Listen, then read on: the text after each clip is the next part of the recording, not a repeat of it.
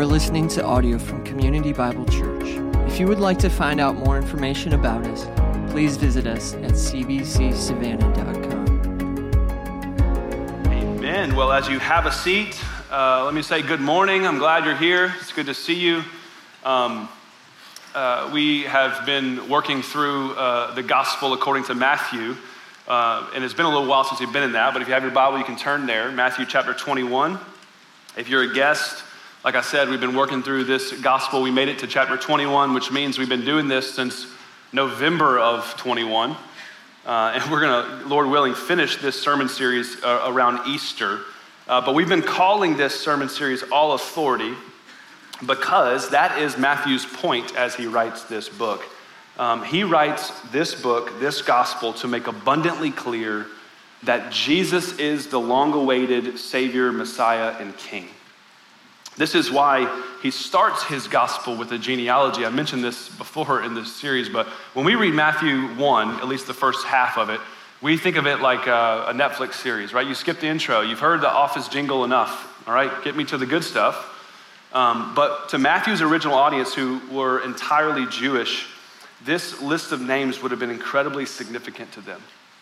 Matthew is saying in this that Jesus is the Christ. Matthew 1 verse 1, he says, this is the book of the genealogy of Jesus Christ, the son of David, the son of Abraham. Again, he's saying Jesus is the Christ. That word Christ means it's his title. It's not his last name. It means he's the Messiah, the promised, long-awaited king that God made a promise to Abraham in Genesis 12, that one day I'm going to bless the entire nations through you. Jesus is the fulfillment of that promise. That's what Matthew's saying. He's saying that Jesus is the fulfillment of the promise that God makes to David in 2 Samuel 7, that one day, David, a king, is going to come from you. He's going to rule and reign forever. And Matthew says that's who Jesus is.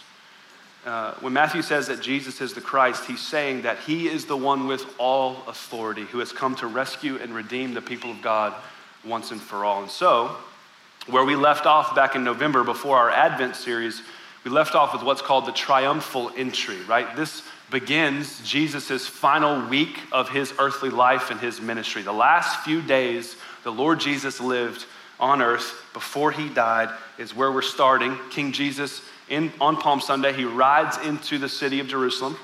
And he rides in not like you would expect a king to ride in, not on a war horse surrounded by armies and all these people. He rides in on a donkey's colt. The same way the prophet Zechariah said the Messiah would come into the city 750 years before that. Again, Matthew's point is that Jesus is the Savior King.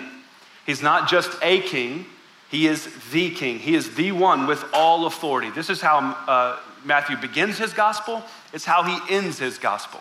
With the resurrected Jesus talking to his disciples, he commissions them to go and make disciples of all nations. Look at this, Matthew 28. All authority, he says, in heaven and on earth has been given to me. Go therefore. You know what this word in the original language means? This word all? It means all. Jesus is saying that everything that is, everything that has been, everything that will ever be exists completely under his sovereign control. So, since that's who I am, the one with all authority, he says, go. And this is, as long as I've thought about this verse, I've always thought about it as like Jesus kind of encouraging us to do what seems impossible, to go make disciples of all nations, right? Like he's saying, hey, I have all authority. So that's the power that I want you to go in. And he's trying to encourage or empower us to do that. And I think that's partly true, but when I was considering this verse this week, it struck me a little bit different. The resurrected Jesus says to his disciples, and we can't miss that part, this guy was dead, and now he's alive. The one who has all authority, even power over sin and death, is talking to his disciples. He says, everything is under my authority, including you. So go. That's different, right? That's not him just encouraging us to do something difficult. He's saying, I'm telling you to go. So go. It's like in a much smaller scale when I tell my kids to do something they don't want to do. I say, hey, I need you to go do fill in the blank. And what do they say? Why? What do I tell them? Because I said so. All right? Because I told you to. Because I'm the one in control in this moment, and because I said it, go. That's what's happening here. Again, on a much smaller scale. Jesus is the one with all authority. Colossians 1 says he is the one who all things were created for. The one who all things, more than that, were created by. He's the one who Hebrews 1 says upholds the universe with the words of his power. Doesn't even use his hands. Doesn't need the strength of his legs or his back to hold up the universe. He just does it. The universe works because Jesus allows it to work. He is the King of Kings. And since that is who he is, he alone deserves our allegiance and our worship. But not only does Jesus say that he's been given all authority in heaven and on earth, in John 10, he says, I am the good shepherd. Which means that as followers of Jesus, we don't begrudgingly offer our worship and allegiance to a tyrant king. We are invited by the God of the universe into a life of real and lasting joy. This is what he's calling us to. And so I want to read our text for today, but before we do that, I want to ask you this. How long has it been since you have considered that this is who Jesus is? That he's the one with all authority? If you were to think about your life the past few days, weeks, years even, how much of your time is spent with any sort of awareness that Jesus is the one with all authority? A few moments each day, a few moments each week, maybe, if you make it to a gathering like this on Sunday. And here's the thing. I think in our culture, it is surprisingly easy to live a life that looks Christian on the outside that is entirely void of Christ on the inside. To our shame. It is surprisingly easy to be immersed in Christian culture and to even participate in Christian practice. You know what I mean when I say that, Christian practice? Like doing things that Christians do, go to church, give some money, be good, whatever. Right, you're in a community group. It's surprisingly easy to be immersed in Christian culture and to even participate in Christian practice, but at the same time lack the fruit that Jesus says is the actual evidence that we're following him with our lives. And the reason why I want to start with that is because in our text this morning, Jesus is going to give us a warning toward that very way of living. Happy New Year, right? He's going to give us a warning about the dangers of a life that has the form of religion, but doesn't bother to involve the one who should be the focus of this religion. And we're going to cover two sections of scripture today. We're going to start in verse 12, chapter 21, go down through verse 22. And again, these two sections, if you were just reading them on your own, they would seem unrelated, like two separate stories that just happened over the course of Jesus' last week on earth before he was resurrected. But what I want you to see today is that these two stories are deeply connected. So let me read the first one, and then we'll come back and talk about it. Starting in verse 12. It says, and Jesus entered the temple, and he drove out all who sold and bought in the temple. And he overturned the tables of the money changers and the seats of those who sold pigeons. And he said to them, it is written, my house shall be called a house of prayer, but you make it a den of robbers. And the blind and the lame came to him in the temple, and he healed them. But when the chief priests and the scribes saw the wonderful things that he did, and the children crying out in the temple, Hosanna to the Son of David, they were indignant. And they said to him, do you hear what these are saying? And Jesus said, yes. Have you never read, out of the mouths of infants and nursing babies you have prepared praise? And leaving them, he went out of the city to Bethany, and he lodged there. So in order to understand what's happening here, we need to remember the context of this story, right? Final week of Jesus' life, just entered the city on Palm Sunday, which is the beginning of Passover. And Passover was an annual event where the Jewish people would come from all over the region to the city of Jerusalem, to the temple, to remember and celebrate what their God had done for them in Egypt through the Exodus. That's what Passover was. So every year, from all over, 10, 20, 30, sometimes hundreds of miles away, Jews would come to participate in this feast. Some scholars estimate that during this week of Passover, it could be as much as hundreds of thousands of extra people would be in the city. So Savannah, we're a city where we have some tourism. What's our biggest event for tourism? St. Patrick's Day, right? You know how many people come St. Patrick's Day? Like 30 to 50,000, right? 1 million, no. It feels like it, but it's 30 to 50,000. This is 10 times that. Which means this city is packed, right? It's difficult to find a place to stay, to find a place to eat. It's difficult to even get around. This is the context of what we just read. And what's interesting is the way Matthew tells this story, it seems like the first thing Jesus does when he comes into the city on a donkey's colt on Palm Sunday, it seems like the first thing he does is goes right in the temple and he starts flipping tables. That's what it seems like. But Mark gives us more detail. And Mark actually says that what we just read takes place the next morning. Mark 11, verse 11, this is right after the triumphal entry. He entered Jerusalem, went into the temple, and when he looked around at everything, that's a really important detail, we're going to come back to that. When he looked around at everything, as it was already late, he went out to Bethany, which is a city about 2 miles away where Mary, Martha, and Lazarus lived. You know, the God Jesus raised from the dead, all authority. He liked to stay there, so he went back to Bethany with the 12. And then verse 12 says, the next morning they leave Bethany, they come back into the city, and that is when it all goes down in the temple. This is an important detail again, we'll come back to it, but for now, it's not Sunday evening, it's Monday morning. And this is where verse 12 happens. Monday morning, Jesus entered the temple. He drove out all who sold and bought in the temple, and he overturned the tables of the money changers and the seats of those who sold pigeons. Jesus was angry. Does that seem inconsistent to any of you about the way we like to think about Jesus or the way we tend to think about him? Yeah, because we think about Jesus, he's patient, he's kind, right? He's not angry and violent. That's Old Testament God. That's all the anger and violence. That's out of the way. This is Jesus. This is New Testament, right? But then we read passages like this and we don't know what to do with it. So the first question that we have to answer in this text is, why would Jesus do this? Why would he do this? Why would he flip tables? Why does he get angry? What provokes him in his spirit to do what we just read? And to understand that, we have to understand what the temple was. The temple to the Jewish people meant everything, right? It was the focal point of the entire city of Jerusalem, but more than that, the idea of the temple is a theme in the Bible from beginning to end. The temple is simply where God would come to be with his people and where people could come to be with their God. That's simply what the temple is. At least that's what it was supposed to be. And the temple in Jerusalem, when Jesus was alive, was built by a man named Herod, King Herod, right? This is the second temple. The first one was destroyed before Israel went to exile in Babylon. But here's a picture of what it looked like. This isn't the actual picture because that building doesn't exist anymore.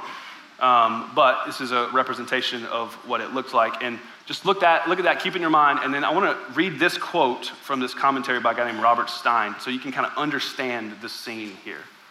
The scene of this incident is the Temple of Jerusalem, one of the most magnificent structures of the world in that day. As a total complex, it was in fact the largest site in the ancient world. The total temple platform was about 35 acres. The perimeter of the temple contained a covered portico built of huge columns that were 35 feet high, whose base was so large that it took 3 men joining hands to encircle one. It was within this portico that the events of the chapter took place. The largest area of the temple in which the portico was located was called the Court of the Gentiles. So go back to that picture. I want you to look at this. This isn't perfect, right? But this is a helpful way to think about it, like a bullseye or concentric circles. So in the middle of the bullseye, is the temple building itself. And then from there, you kind of have these 4 different courts or 4 different distinct divisions. And the outermost and the largest, the one that you can see there with all that open space, is what's called the Court of the Gentiles. This was the only place on the temple grounds where anyone who was not Jewish could go.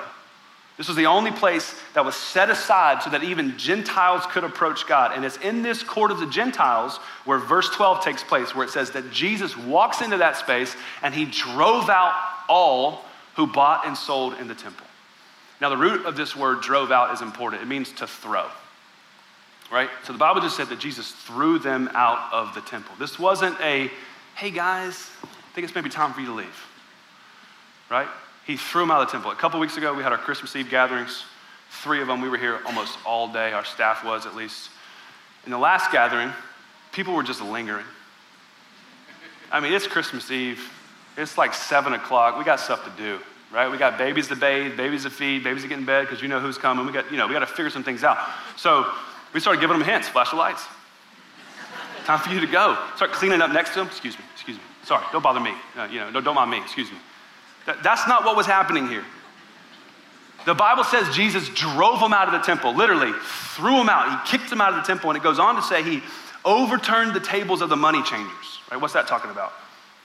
Well, remember, it's Passover. Hundreds of thousands of Jews had come to worship and offer their sacrifices to God. And making those trips way more difficult is traveling with an animal, okay? You ever traveled on foot for dozens of miles? Probably not. You ever traveled dozens of miles with an animal? I haven't, but I got a bunch of toddlers. I think it's probably the same. It's not easy, okay? Come on, goat, it's harder. It slows you down.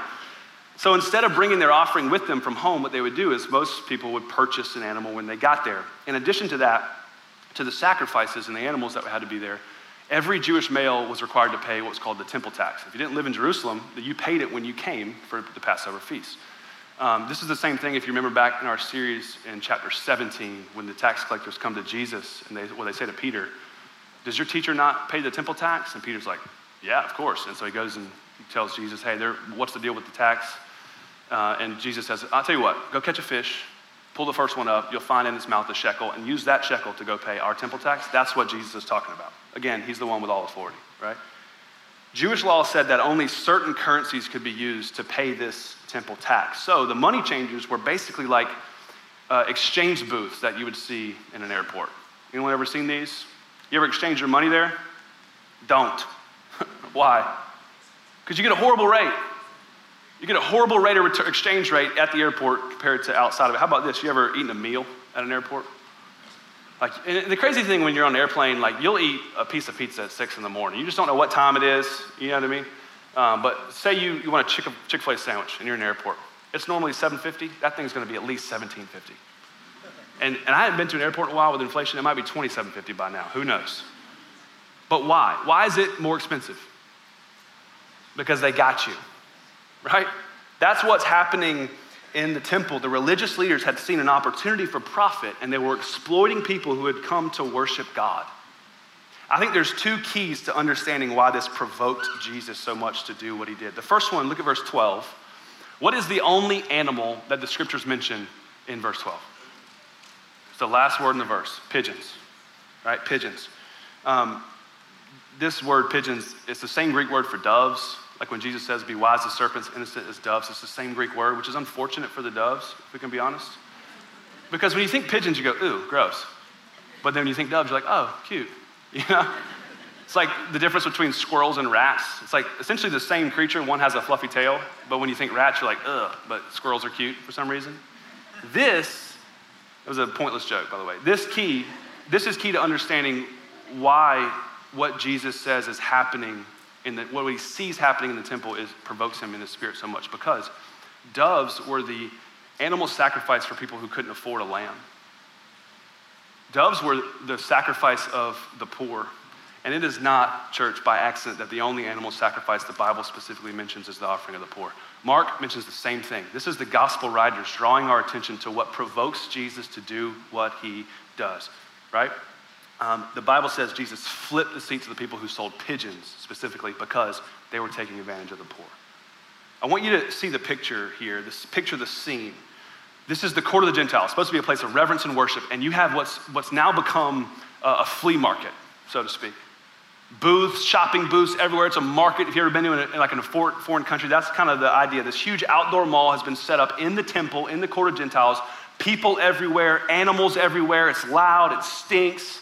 Money changing hands like crazy. And one man, Jesus, he walks in and he shuts the whole thing down. Drives them out of the temple, flipping over tables. I'm sure there's money falling all over the floor. People are diving on it. It's just chaos. And on top of that, Mark 11, verse 16 says this: Jesus, he wouldn't allow anyone to carry anything through the temple. Here's what that means. Remember, the temple grounds spanned almost 35 acres, and where the temple was positioned in the city, it was like a cut through. So instead of walking all the way around that 35-foot high wall, they would cut through because it's just the court of the Gentiles, right? It became a shortcut. This is the casual nature of how people thought about the temple. Who cares that God says we shouldn't do this because it makes my life a little bit easier? Makes my life a little less uncomfortable. I mean, I know God said that we shouldn't do this, but it makes me happier not to walk all the way around. And God would want me to be happy, right? Now, this is how casually they thought about God and his word. We would never do that, but that's what they did. Imagine the people thinking that this Monday were just like any other Monday. And they were just going on their way, just traveling the way they always did. And then here's Jesus from Nazareth who stops them and says, "You're not coming through here. We're not doing this. And whose responsibility should it have been to shut this thing down? The religious leaders, right? The scribes and the Pharisees. But what this text is showing us, church, is that they weren't just allowing this to happen. They were the ones driving it. And they didn't care because it was just the court of the Gentiles. Who cares if we prevent them from having access to God? Plus, we can profit from this quite a bit. And so once Jesus had everyone's attention, and I'm sure he did, verse 13 says, it is written. He basically says, this is what God says. This is why I'm doing what I'm doing, why I'm shutting this whole thing down, why you can't just casually walk through here, because it is written. He calls out the religious leaders, essentially says to the Bible experts in front of everyone, haven't you read the Bible? And he quotes from Isaiah 56, verse 13. He says, it is written, my house shall be called a house of prayer, but you make it a den of robbers. So this, my house shall be called a house of prayer, is a quote from Isaiah 56. And this is the other key to understanding why Jesus did what he did. Not just because of what he quotes, but also because of what he doesn't quote. Let me show you what I mean. Look at Isaiah 56, verse 7. It'll be on the screen. These I will bring to my holy mountain. I make them joyful in my house of prayer. Skip to the end. For my house shall be called a house of prayer. That's what we just read. There's another piece there. For what? For all peoples. That word peoples is translated nations, or even most of the time in the Bible, Gentiles.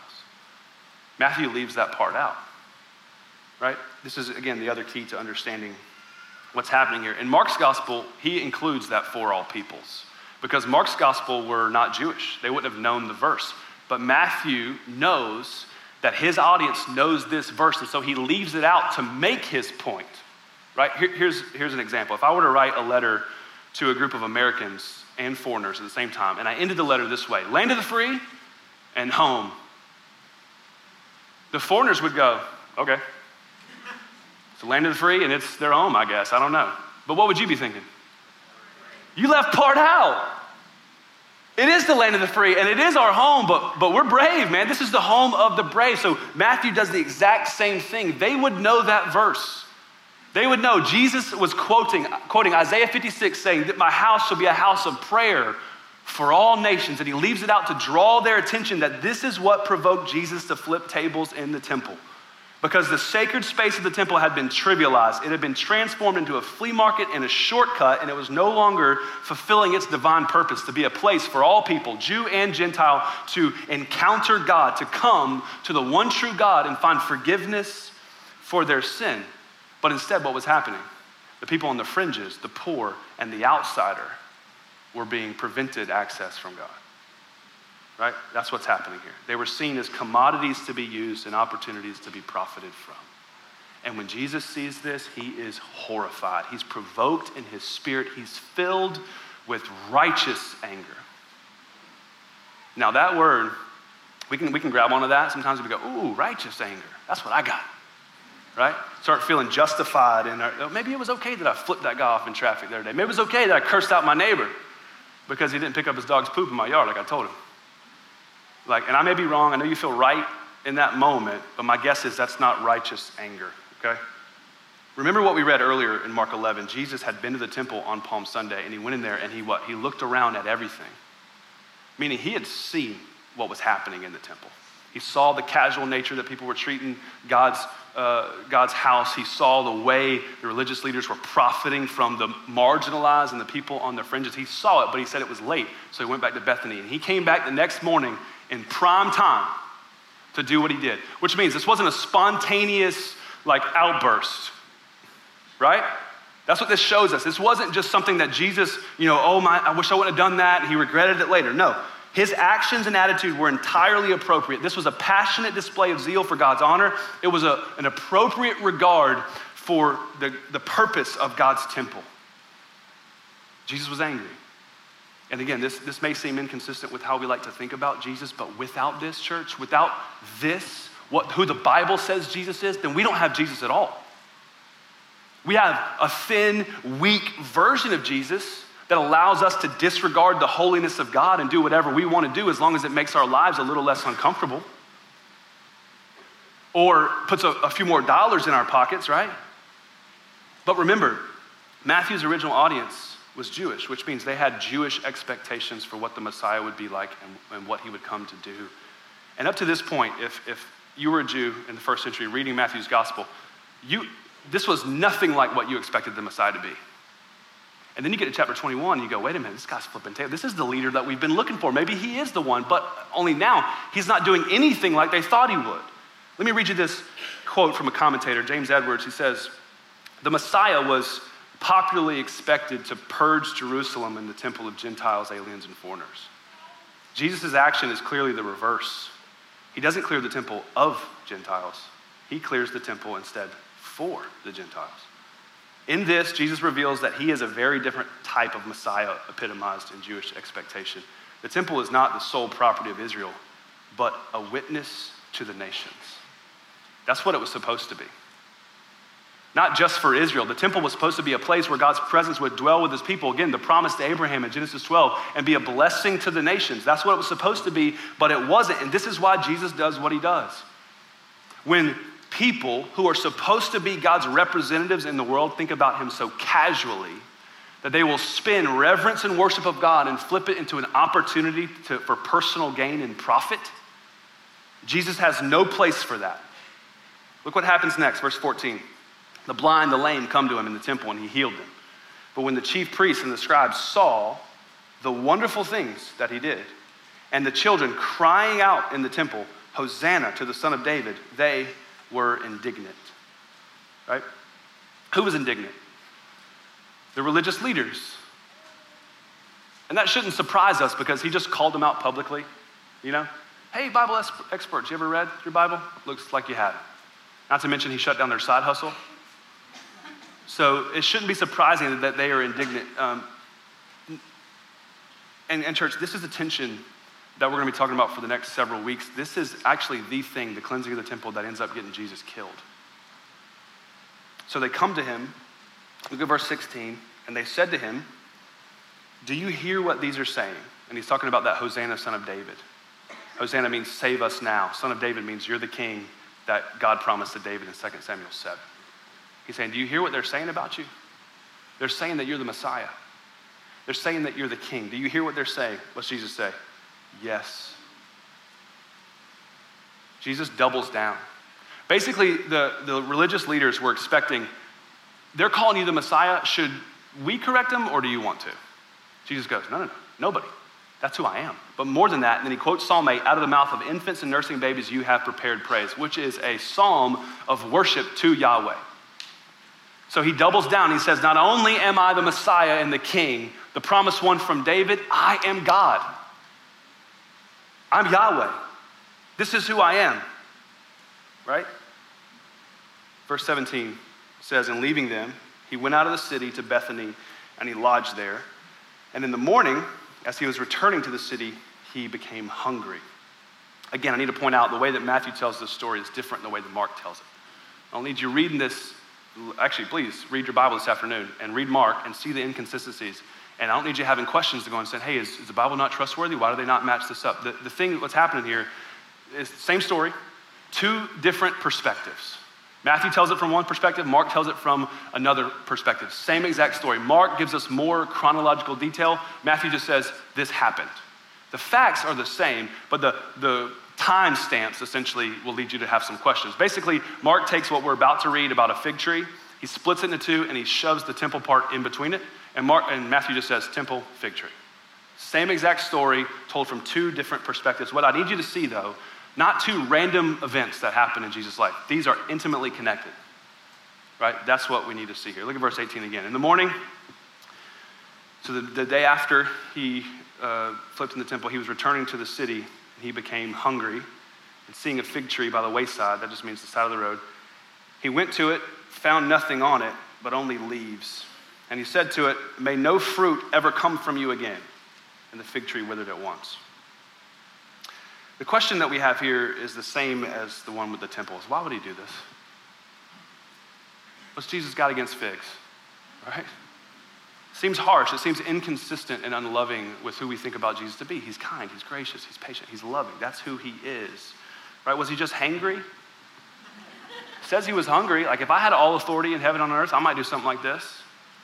You really want a Chick-fil-A sandwich, you get real psyched up about it, you're asking her, what you want? I'll get you something. You drive all the way there, you realize it's Sunday.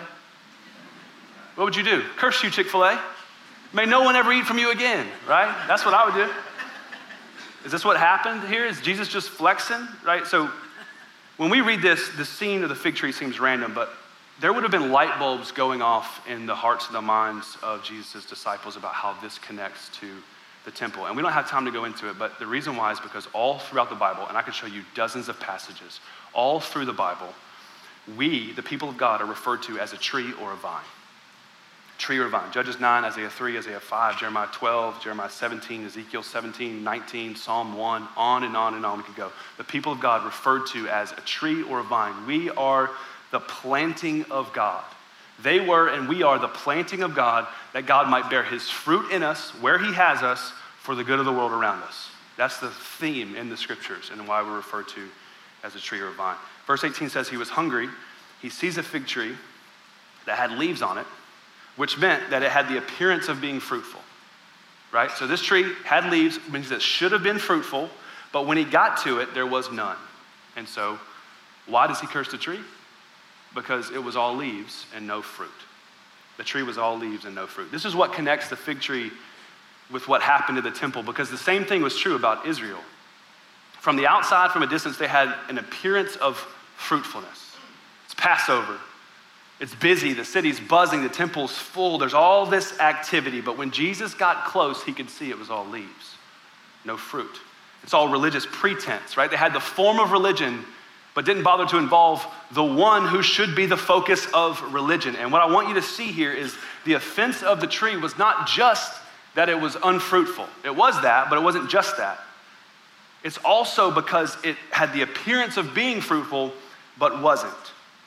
And this is what this has to do with us. Oftentimes we think what makes us a Christian is the things that we do for God. You're a Christian? Yeah, I go to church. You're a Christian? Yeah, I read my Bible. You're a Christian? Yeah, I'm in a community group. I'm in a Bible study. I have Christian friendships or whatever. We have this small group where we meet and share very vague prayer requests. And no one ever confesses sin or cries out in repentance or walks in authenticity, but we all just pretend to be fine. You know what Jesus would say about all of that? Leaves. It's just leaves. It's not bad. It's just not fruit. And there's another image of fig leaves in the Bible. Genesis 3. Adam and Eve in the garden. And the first time humanity experiences sin and the response or the consequence of sin, they're filled with guilt and shame. What do? They feel this impulse immediately to run and hide from God, to cover themselves. And what do they hide behind? Fig leaves. Jesus condemns the tree and the temple because they were all leaves and no sincere fruit.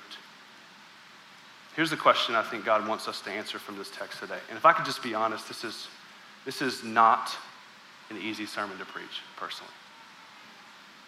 The question I think God wants us to answer from this text today is, are we, as God's people, bearing good fruit? Are we bearing good fruit? Are there any tables in your life that Jesus needs to flip over? Are you, if you would consider yourself a follower of Jesus, are you bearing good fruit? Or are you just pushing out more leaves, adding on more Christian activity, pretending, so that you or no one else finds out what's going on inside your heart and your life, but because you don't want to know what's there? Let me just keep doing more. Keep pushing out more leaves. Are you bearing good fruit? And again, church, this passage is a warning from Jesus about this way of living. He's warning us about this. What's the good fruit that we're talking about? I think the simplest answer is what we see in Galatians chapter 5, verse 22. The Apostle Paul says, the fruit of the Spirit is. This means that when we follow Jesus, when we trust him to believe who the Bible says he is and trust him through faith, the Spirit comes into us. This is what the Spirit of God produces in the life of every believer. The fruit of the Spirit, what God produces in us as we follow Jesus, is love, joy, peace, patience, kindness, goodness, faithfulness, gentleness, and self-control. And that list, my friends, is why it makes this sermon very difficult for me to preach. Because when I think about my life, I go, am I gentle? Am I patient? I thought I was in 2010. I had no kids, no stress. Things were good. I'm a patient man. Life presses you, life squeezes you. You see things that you didn't even know was there. I go, man, am I patient? Am I self-controlled? And this isn't 9 different fruits that the Spirit produces in us. This is the fruit, singular, of the Spirit that comes up. These are the things. It's not an exhaustive list. The Apostle Paul saying this is the type of character that comes out of the life of the person who's planted their roots deep in the good news of the gospel of Jesus Christ. They are loved by God not because they deserve it, but because of who he is and what he's accomplished for you. That love transforms us from the inside out. And when we plant our roots deep into that, what begins to come out of that person is love because our God is loving. What comes out of that person is patience because we have a God who is patient with us and gentleness and on and on. That's what he's saying, right? You can't be loving and lack kindness. It doesn't work that way. It's one fruit, one thing that comes up out of us. You can't have the lasting joy that God is inviting you into and lack self-control where you give in to every desire or momentary impulse that comes at you in your life. So the question, again, that I think God wants us to answer in this question or in this text is, are you known for this fruit? This type of fruit. Not leaves. Are you known for this fruit? Are we, is CBC known for this fruit? If so, praise God. Because if that's true, that means that God is working in us. If we're known for this fruit, and again, Jesus doesn't condemn the tree because it had a little bit of fruit. He condemns it because it had none, but it was pretending like it did. So if you got a little bit of fruit, praise God, that is God's Spirit working in you to cultivate the type of character that should come out of those who trust Christ for salvation. That is a gift of God. The Spirit's working in you. If that's you, here's how I would encourage you. Hopefully you heard the sermon last week. If not, you should go listen to it. It was incredible. The Apostle Paul in Philippians chapter 3 says, not that I have obtained this, saying I'm not there.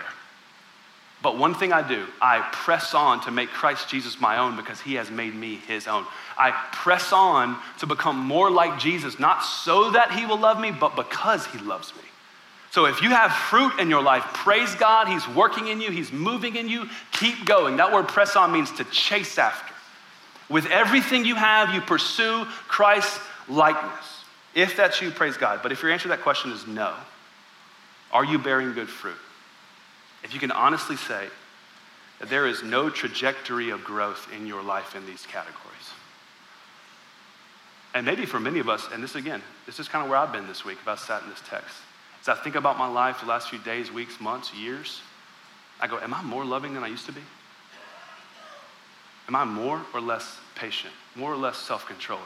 If that's you, if you would say that there is fruitlessness in me, pay attention to the warning of this passage. Pay attention to the warning of this passage. Do not, church, just keep pushing out more leaves, pretending that everything's fine. When you identify in your life the fruitlessness, the answer is not more Christian activity. Don't push out more leaves and pretend. What Jesus would say is, in Matthew 3, is repent. Don't pretend, repent. Matthew 3, verse 8, he says, bear fruit. Here's how you can be fruitful. Matthew 3, quoting Jesus, bear fruit in keeping with repentance. The pattern of the life of the Christian is continually coming to Christ. Bear fruit, he says, in keeping with repentance. And if that is you, if you feel convicted this morning and going, man, if I'm honest, I am not growing in the fruits of the Spirit. If I'm honest, I do see in me religious pretense, putting out leaves instead of walking in Christian authenticity, the way that God would call me to. If that's you, that is God's kindness to you. Romans 2 says it's God's kindness that leads us to repentance, because you know what he could do instead of convicting you this morning by the power of the Spirit and drawing you to repentance? He could leave you on your own in your leaves and you go, I'm fine. Jesus could say, yeah, I can see how that works out for you. He doesn't do it. If God's convicting you this morning, this is his kindness to you. And if that's you, let me just encourage you this last way. Tell somebody. It's not on you to do enough and be enough to be fruitful the way that God's called you to. He's invited us to live this life together. This is fruit that's born in your life by the power of the Holy Spirit in the context of Christian community. Tell someone if you're struggling. I am not fruitful. I have been struggling in this area of self-control. Will you please pray for me? Tell somebody. Let's finish this up. Verse 20. I haven't preached in 8 weeks. Can you tell? We're going long. So it's the last service, though. We got a couple more verses. Here we go. Verse 20. When the disciples saw it, they marveled, saying, how did this fig tree wither at once? I love this sentence, this verse, because it just encourages me about my own stupidity in life. These are men who have seen Lazarus raised from the dead. Saw Jesus walk on water, calm the storm. Who is this that even the wind and waves obey? And here we are in Holy Week, and a tree dies, and they go, how did this happen? You go, this is the one with all authority in heaven and on earth. That's how it happened, all right? Look at verse 21. Jesus answers, truly I say to you, if you have faith and do not doubt, you will not only do what has been done to the fig tree, but even if you say to this mountain, be taken up and thrown into the sea, it will happen. Whatever you ask in prayer, you will receive if you have faith. So I don't know about you, but when I read that, I go, that feels like a hard turn. They go, how did this happen? And Jesus starts talking about faith and prayer, right? So what's happening here is Jesus he's shifting the conversation from fruitlessness to faith. And more specifically, prayer. He's connecting those two things. The solution to fruitlessness, he's going to say that in a second. Jesus is not saying that if you just have enough faith, then you can kill any tree you want. You can move any mountain you want. Like that would make landscaping way easier. In Jesus' name, this grass is mowed. Amen. This tree, trimmed. Right? Spanish moss, gone. In the name of Jesus. No, that's not what he's saying. This move mountains is a Hebrew euphemism, and it's figurative language. It's figurative language to say that you can do impossible things. That if you trust God and not yourself, then you will see God do things that you never thought possible. That's what he's talking about. And what he's saying is, this is crazy. In response to our failure and our fruitlessness, Jesus says the answer is not do better or try harder. If that were the case, then Christianity would be no different than any other religion. And many of you believe that, if you're honest. That if you're going to be fruitful, if you're going to be who God called you to be, then it's up to you to do enough, be enough. Got to be loving. Got to be patient with the kids. It's hard. That's what we believe. We grew up in churches, many of us, where the message was, God is good, you're not. Do better, we'll see you next Sunday. Right? But that isn't the good news of the gospel. What Jesus is saying is the answer to mine and your fruitlessness is faith. Not faith in what we can do and all the leaves we can push out and how impressive we can be, but faith in him. And church, the cursing of the fig tree shows us that Jesus wasn't just cleansing the temple. I know it says that in your Bible, Jesus cleanses the temple. That's not the inerrant, inspired word of God.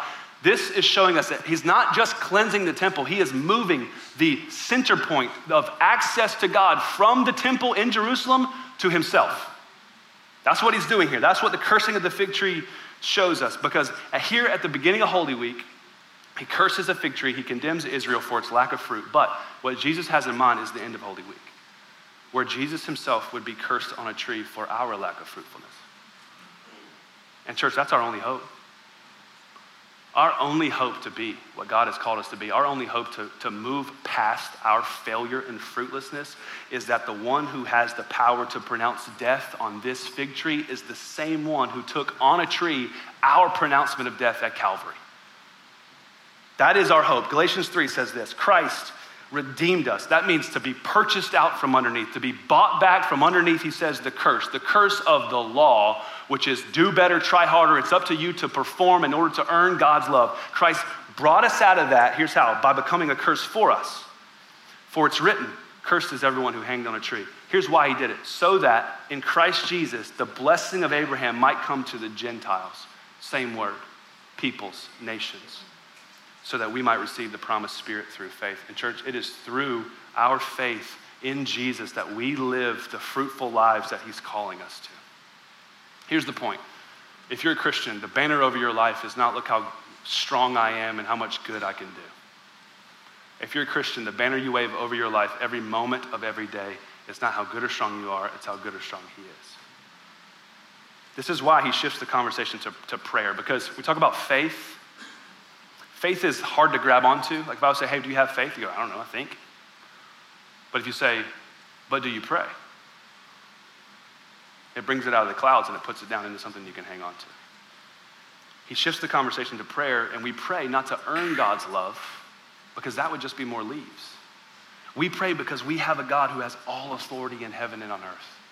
We have a God who with just a few words can pronounce judgment on a tree. We have a God who with the same few words takes the judgment for our sin on a tree. And what's he say? 3 words.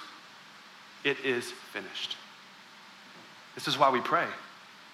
According to Jesus' explanation, the clearest example of a fruitless tree, the clearest example of a fruitless life is a prayerless life. You want to be fruitful? Pray. Not to earn God's love, but because the God of the universe has invited you into right relationship with him. The one with all authority in heaven and on earth says, come to me, all who are weary and heavy laden, and I will give you rest. You want to be fruitful, you need to pray. We don't have to go to the temple to experience God's power. You don't even have to come here to experience God's power. We have the Holy Spirit of God with us and in us. The power of God is available to us. So we pray. It's a lot. Here's what I want you to take away from that. You ready? If you checked out on me 20 minutes ago, bring it back in. You do not have to pretend to be better than you are. You don't.